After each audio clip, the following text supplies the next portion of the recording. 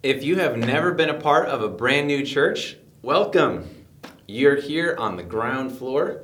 My name is Bruce Wood. I'm the lead pastor here of Valley Lights Church, and I am very glad that you're here today. Last week was our grand opening. We have just launched this church online right here with you and in person in Santa Clarita, California. My wife and I, Erin is my wife, we were at our previous church for about 13 years.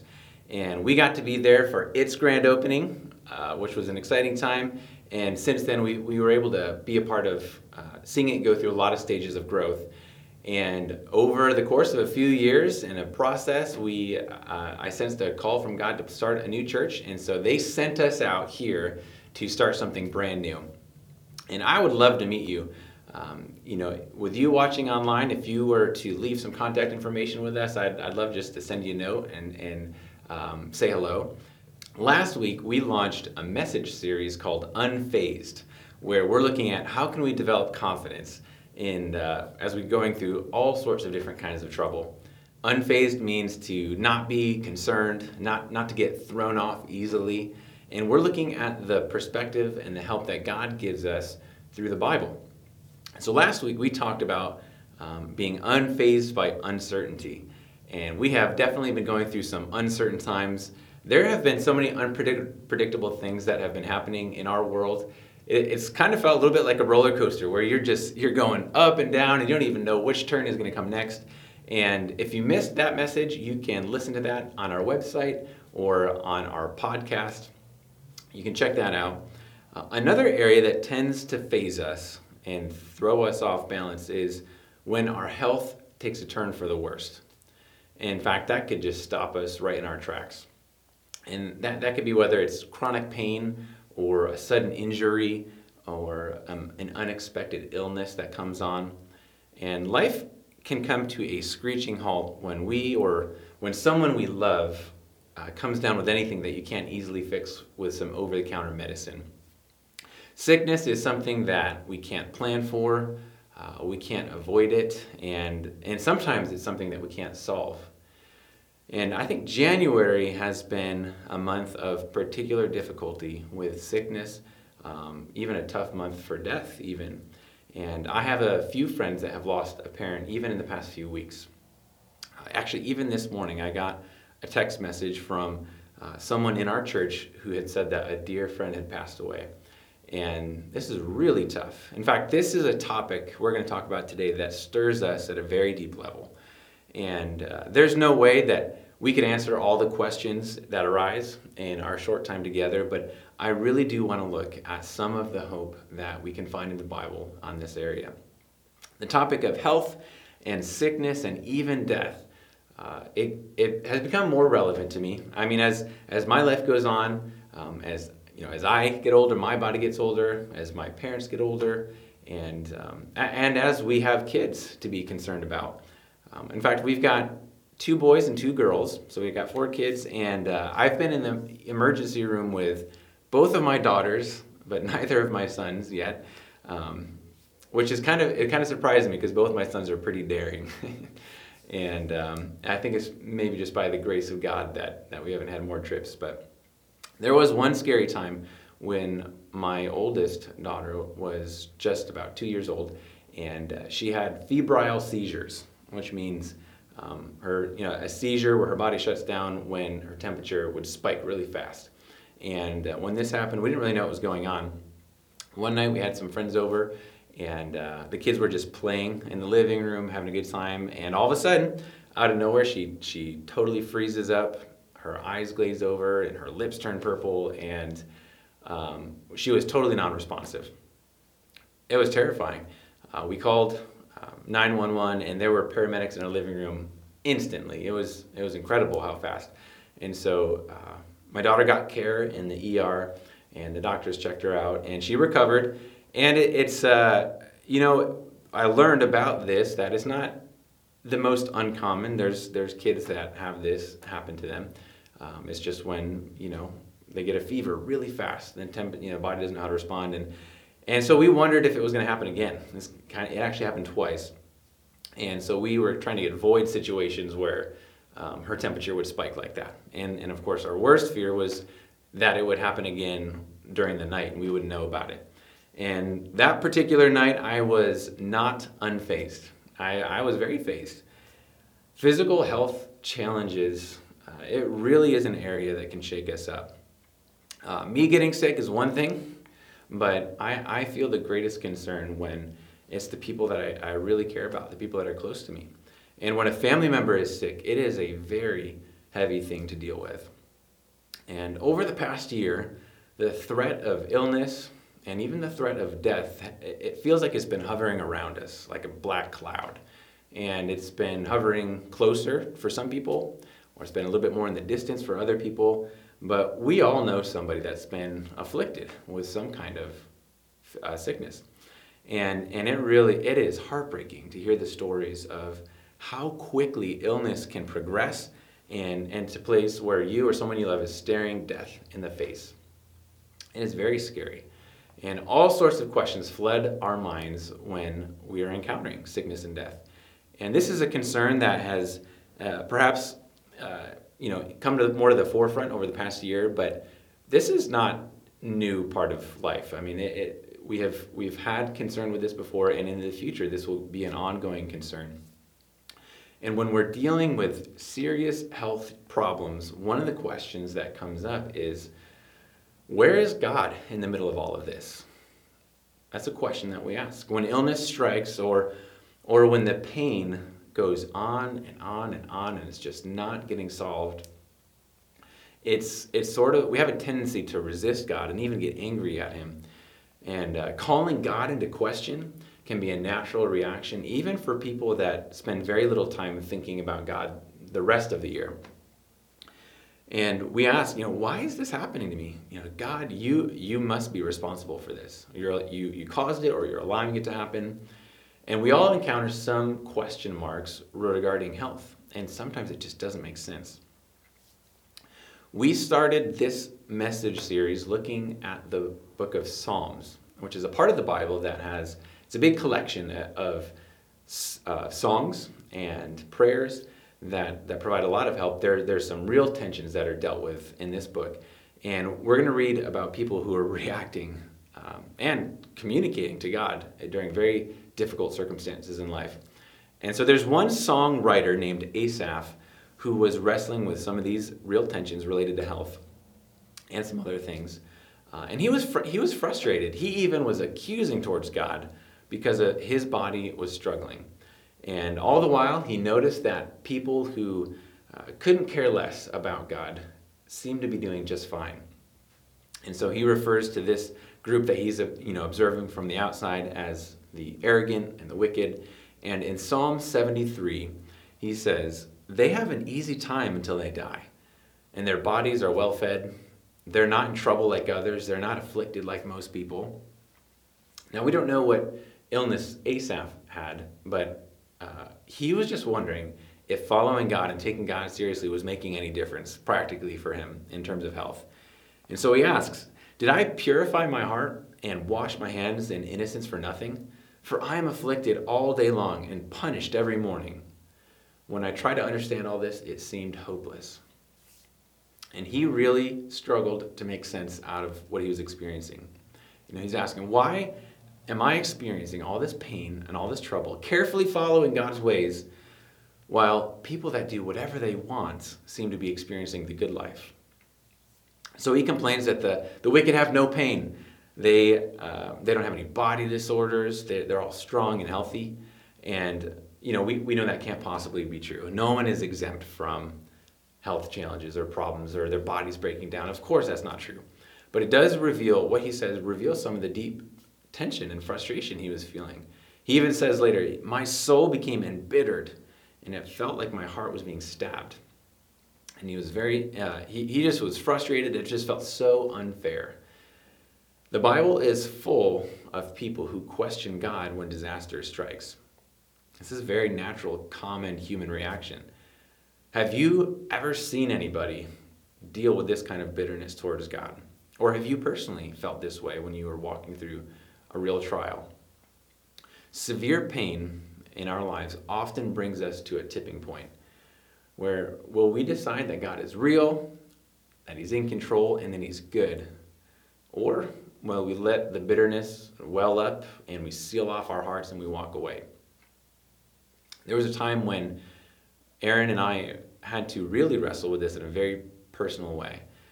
We currently, we have 4 kids, and in between those healthy pregnancies, we had a series of miscarriages.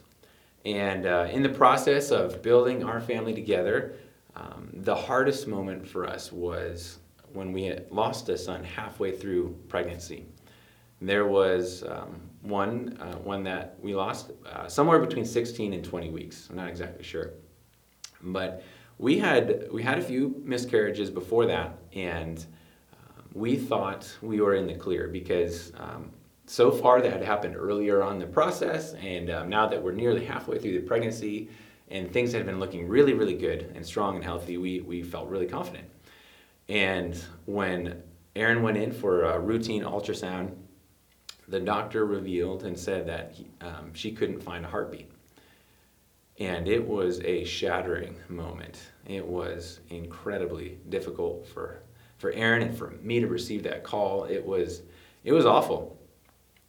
And we eventually, we had to go through, after things got sorted out, we had to go through the delivery process.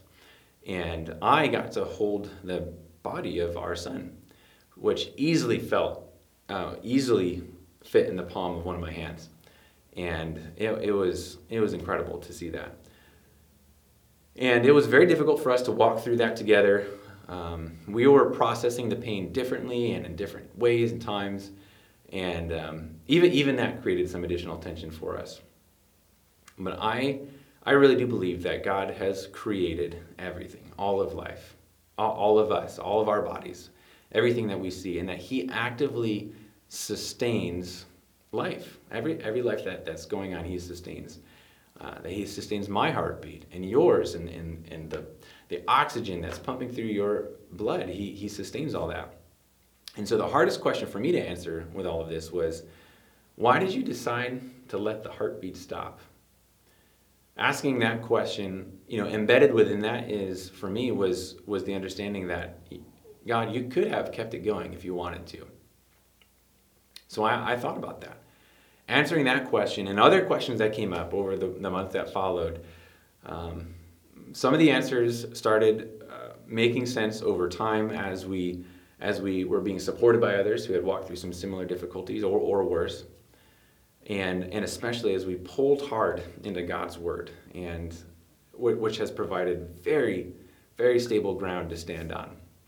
And not every question that has come to mind has been answered related to this, but I have tremendous hope even in this passage that we're looking at right now, because when Asaph, this writer, reflects on his bitterness and his inner turmoil and struggle and accusation, he considered walking away from God. He said, "My feet almost slipped and my steps nearly went astray. When I tried to understand all this, it seemed hopeless. Until I entered God's sanctuary. Then I understood their destiny." Instead of walking away, Asaph, this writer, he stepped toward God to get the answers that he needed. First, he realized that those who reject God will eventually be rejected by God. And even though it may seem like everyone else is living the good life and good things are going well for them, it's just not true that anyone is able to go through life with a pain-free existence and a trouble and a loss-free reality. That's not true. It doesn't happen. And what happens after death is of much greater significance than what's the problems that we face right now. Those who keep their heart pure, this is what he learned. He realized those who keep their heart pure and decide to trust God and just determined to believe that he is good and in control, those will be eventually vindicated. There will be a time, understanding may occur over time, but eventually it will totally make sense because of our trust in God's goodness. And so he was at the tipping point of trusting God. And during our loss in our family, we were pushed to the edge of trusting God, unlike anything we had experienced before. And it really, honestly, it's kind of encouraging to hear some of the tensions that he he expresses, and just the raw emotion that comes out in this psalm, he's just expressing so genuinely how he really felt. And then I love, he turns it around and he makes a stunning confession of faith. He says, "Yet I am always with you. You hold my right hand. You guide me with your counsel, and afterward you will take me up in glory." He takes a moment to look beyond the present painful circumstances, which are very temporary, and they will, compared to eternity, it's going to be short-lived. And he says, "God, you guide me with your counsel." God has been instructing us too. In the journey of loss, God has been teaching us some things and allowing us to understand his ways at a deeper level. Asaph, he says, "Who do I have in heaven but you? And I desire on earth nothing but you." He recalibrates his priorities. What's going to take the biggest focus? "My flesh and my heart may fail." He's talking about his body. Things may deteriorate. My heart and flesh may fail, but God is the strength of my heart, my portion forever. He says there's more to life than just our physical bodies. There's got to be more than just that. He says, "Those far from you, God, will certainly perish. You destroy all those who are unfaithful to you. But as for me, God's presence is my good." It's great. God's presence is my good. "I have made the Lord my refuge, so I can tell about all that you do." When things strike us out of the blue, and sometimes they just crash in like a meteor, where's God in the middle of all this? That's what we ask. And this passage expresses the solid truth that God is with me. He's right beside me, and his presence is my good. God walks through our sicknesses with us. He's right there in the cold waiting room. He's there next to the operating table. He's there next to the hospital bed. God will help us when our life is falling apart. And more than anything, more than anyone, he can be the strength of our heart. And we live in a day right now where modern medicine is getting really good. And it's very easy to run to that and to turn to that quickly and to really hope that we can get our problems solved by it and really depend on it first. When that happens, turning to God in prayer and for help is a bit of an afterthought. Like, if everything else doesn't work, then we can ask God for help. God sometimes does choose to heal. He does sometimes protect. And other times we bear it. We bear the pain, or we bear the loss. And one of the things that sickness and these things, one of the things that happens is it keeps us dependent on God. We will never fully be free from the threat of sickness. Modern medicine truly is amazing, and so much blessing has come to us because of that. But there will always be new viruses. There will be unsolvable physical pains and problems. There have been many who have dreamed of creating a society and a way of life that's we've eradicated everything, all of the sicknesses. That would be quite a dream. But while we're here on earth, there's no such utopia that exists. And we can't hold out for that, because that's not going to happen here. There are some diseases that we cannot stop, and certainly we can't stop death. That will come to all of us. And so that leaves us with an option to consider. When you really think about it, can I arrive at a place where I will trust God with the number of my days? Can I trust him with the number of days that I have here on the planet? Have you ever really settled that issue where you've entrusted him with that? Another psalm written by David, a man whose life was hanging in the balance many times. He experienced all kinds of trouble and near-death experiences. He wrote a poetic picture of God's control over our lives. And it's amazing. He describes it from the very beginning with conception and all the way to death. He says in Psalm 139, "For it was you who created my inward parts. You knit me together in my mother's womb. I will praise you because I have been remarkably and wondrously made. Your works are wonderful. I know this very well. My bones were not hidden from you when I was made in secret, when I was formed in the depths of the earth. Your eyes saw me when I was formless." And check this out. "All my days were written in your book and planned before a single one of them began. God can be trusted with the number of our days. First, for my own life. There's an incredible peace that comes from settling this issue. And I don't know if I've got days left, or weeks, or decades left of life. I don't know that, but God does, because He's already set the number, and He's planned out what they're going to look like. Which means nothing occurs in my life that's outside of His control or His greater plan. He's got a purpose for my life and the things that happen in it. I can also trust God that He's numbered the days for other people in my life, and people I love, and friends and family. Whether it's my kids or my parents, it can be frightening to know that it could just be a phone call away, or a doctor's visit away from really bad news. And if we settle this issue of trusting God with the number of our days, without that, we could live in a constant state of panic and anxiety. And for my kids, I may think, as long as I've got them under my care, I can keep them safe. I'm going to make sure I'm going to look out for them. That's not true. That's just an illusion. There's been so many times that I'm like, praise God for the grace of God. There was one time when my youngest, Timothy, we were at the beach, and 1 year old. We were helping my daughter with a potty emergency, and because it was an emergency, it took a lot of focus, and I was distracted, and I neglected to keep track of Timothy. Well, someone that was sitting, a little ways off in the sand, shouted to us, and then I looked up and I saw Timothy had silently padded all the way up to we were quite a distance away from the water, but he made it all the way to the front. So I took off after him. I was sprinting, and his ankles were already in the waves by the time I got to him. And I thought, praise God. This was not the only time where I've thought, if it wasn't for God's protection, I know for all of my kids and the people I care about that God is present and involved, and it's a good thing that He is. I couldn't possibly keep my kids protected all the time.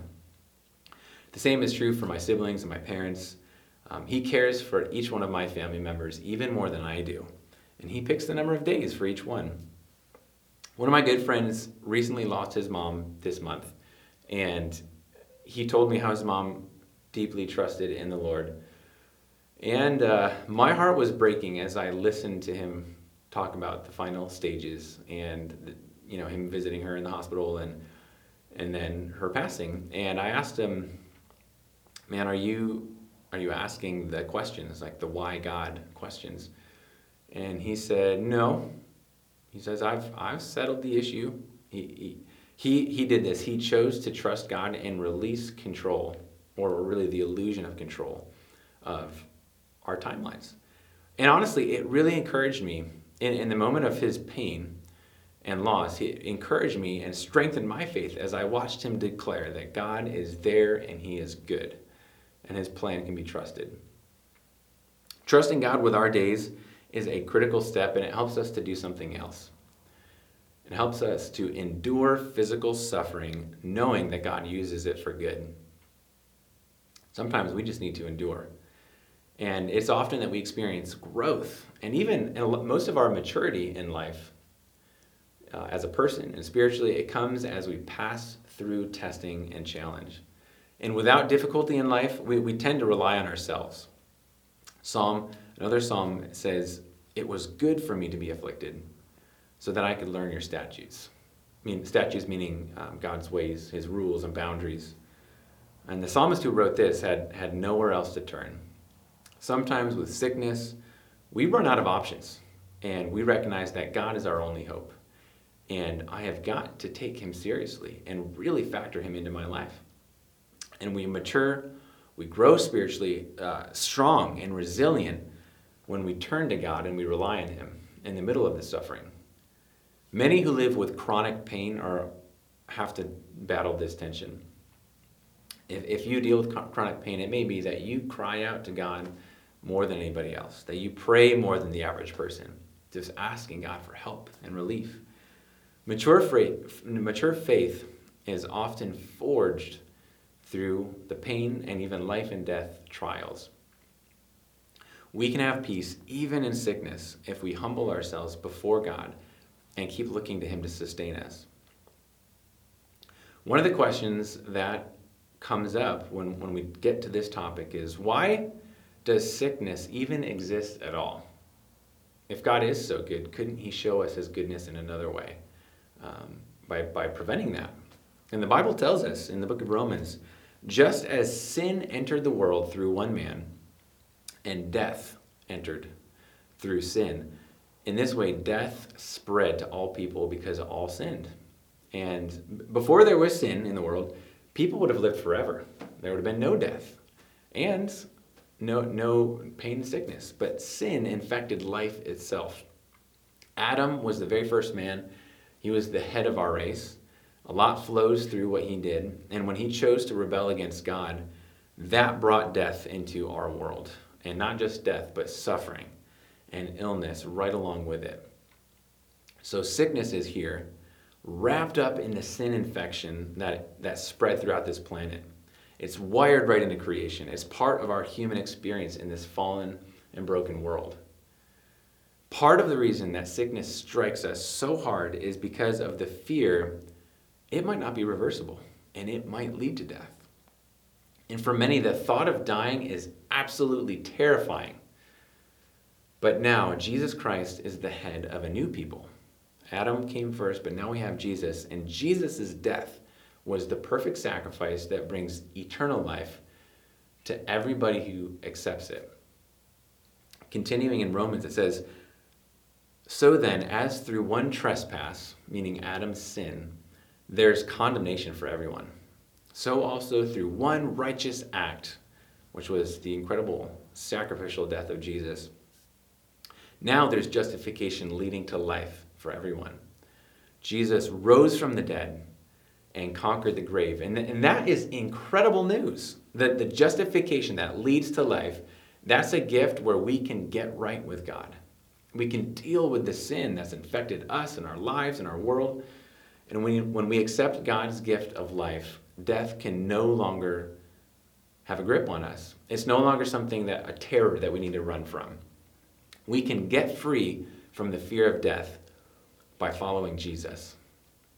We can see this incredible reality and this a testimony to this in the words of Paul, a man who was a major church leader who started many churches.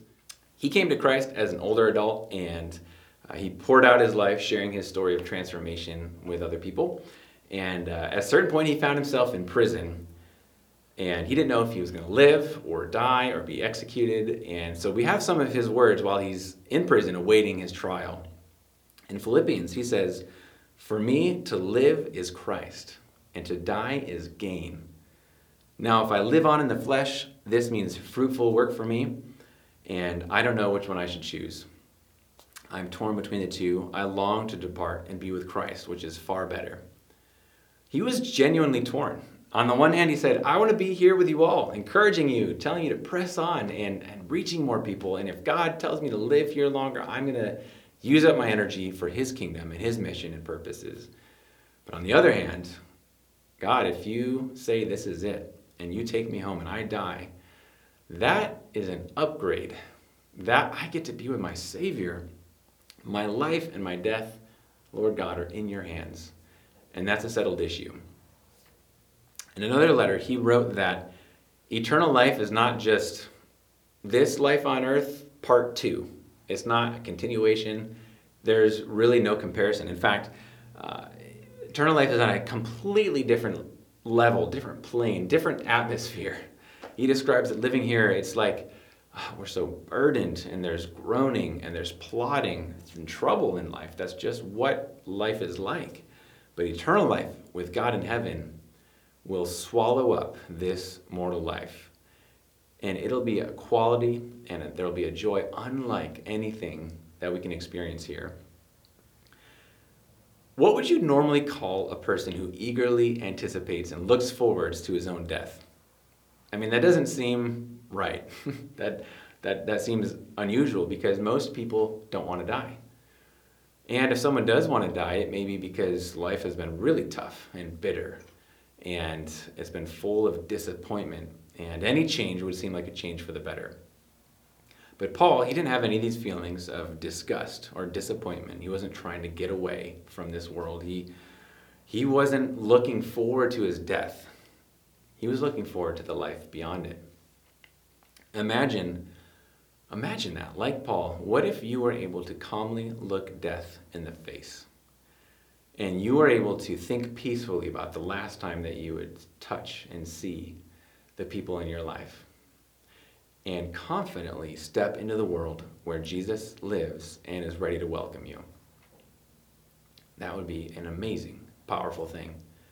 None of us know how many days that we have left, and we don't know the quality of them or what trouble will be in them. And when we're walking through sickness, there may be other questions that come up, tension and emotions that we wrestle with over time. And there's no quick answers that just make us feel better. My hope is that this message and the words in the Bible that we looked at would be a starting point for trusting God. And I hope that we'd be a help to you, personally, for you, as the tough things that you're walking through.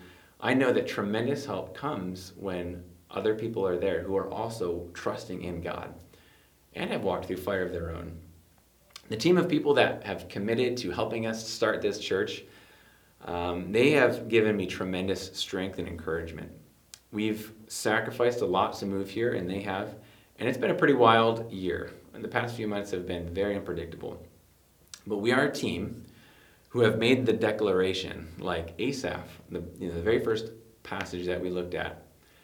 We say, God's presence is our good. We have made the Lord God our refuge so that we can tell about all that he does.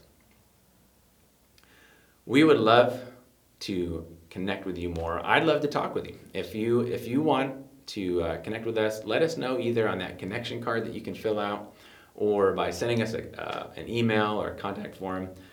We would love for you to join us. There's a place for you with us, either here in Santa Clarita or somewhere else in the world. But if you would like to learn a little bit more about what it would look like to follow Jesus for the very first time, let us know. Or if you want to join Valley Lights, or if you're local and you want to volunteer, we're new and small and we could use the help, especially on Sunday mornings. And there'll be other ways to connect with events that we have that are available both online and in person. And what we'll do now is we'll just take a moment to pray and ask for God's help as we go forward. Father God, we thank you for your incredible care for us. And we declare that you are good, you can be trusted. And would you give the comfort to people that are walking through tremendous difficulty right now and experiencing loss or pain and suffering. I pray that your presence would be tangible. Even though we can't see you, Lord, we can feel your active involvement in our lives. Would you give us strength as a group, as a church in Jesus, and allow us to have a positive impact on the people in this city. In Jesus' name we pray. Amen. I hope you have a great week, and I'll talk to you later.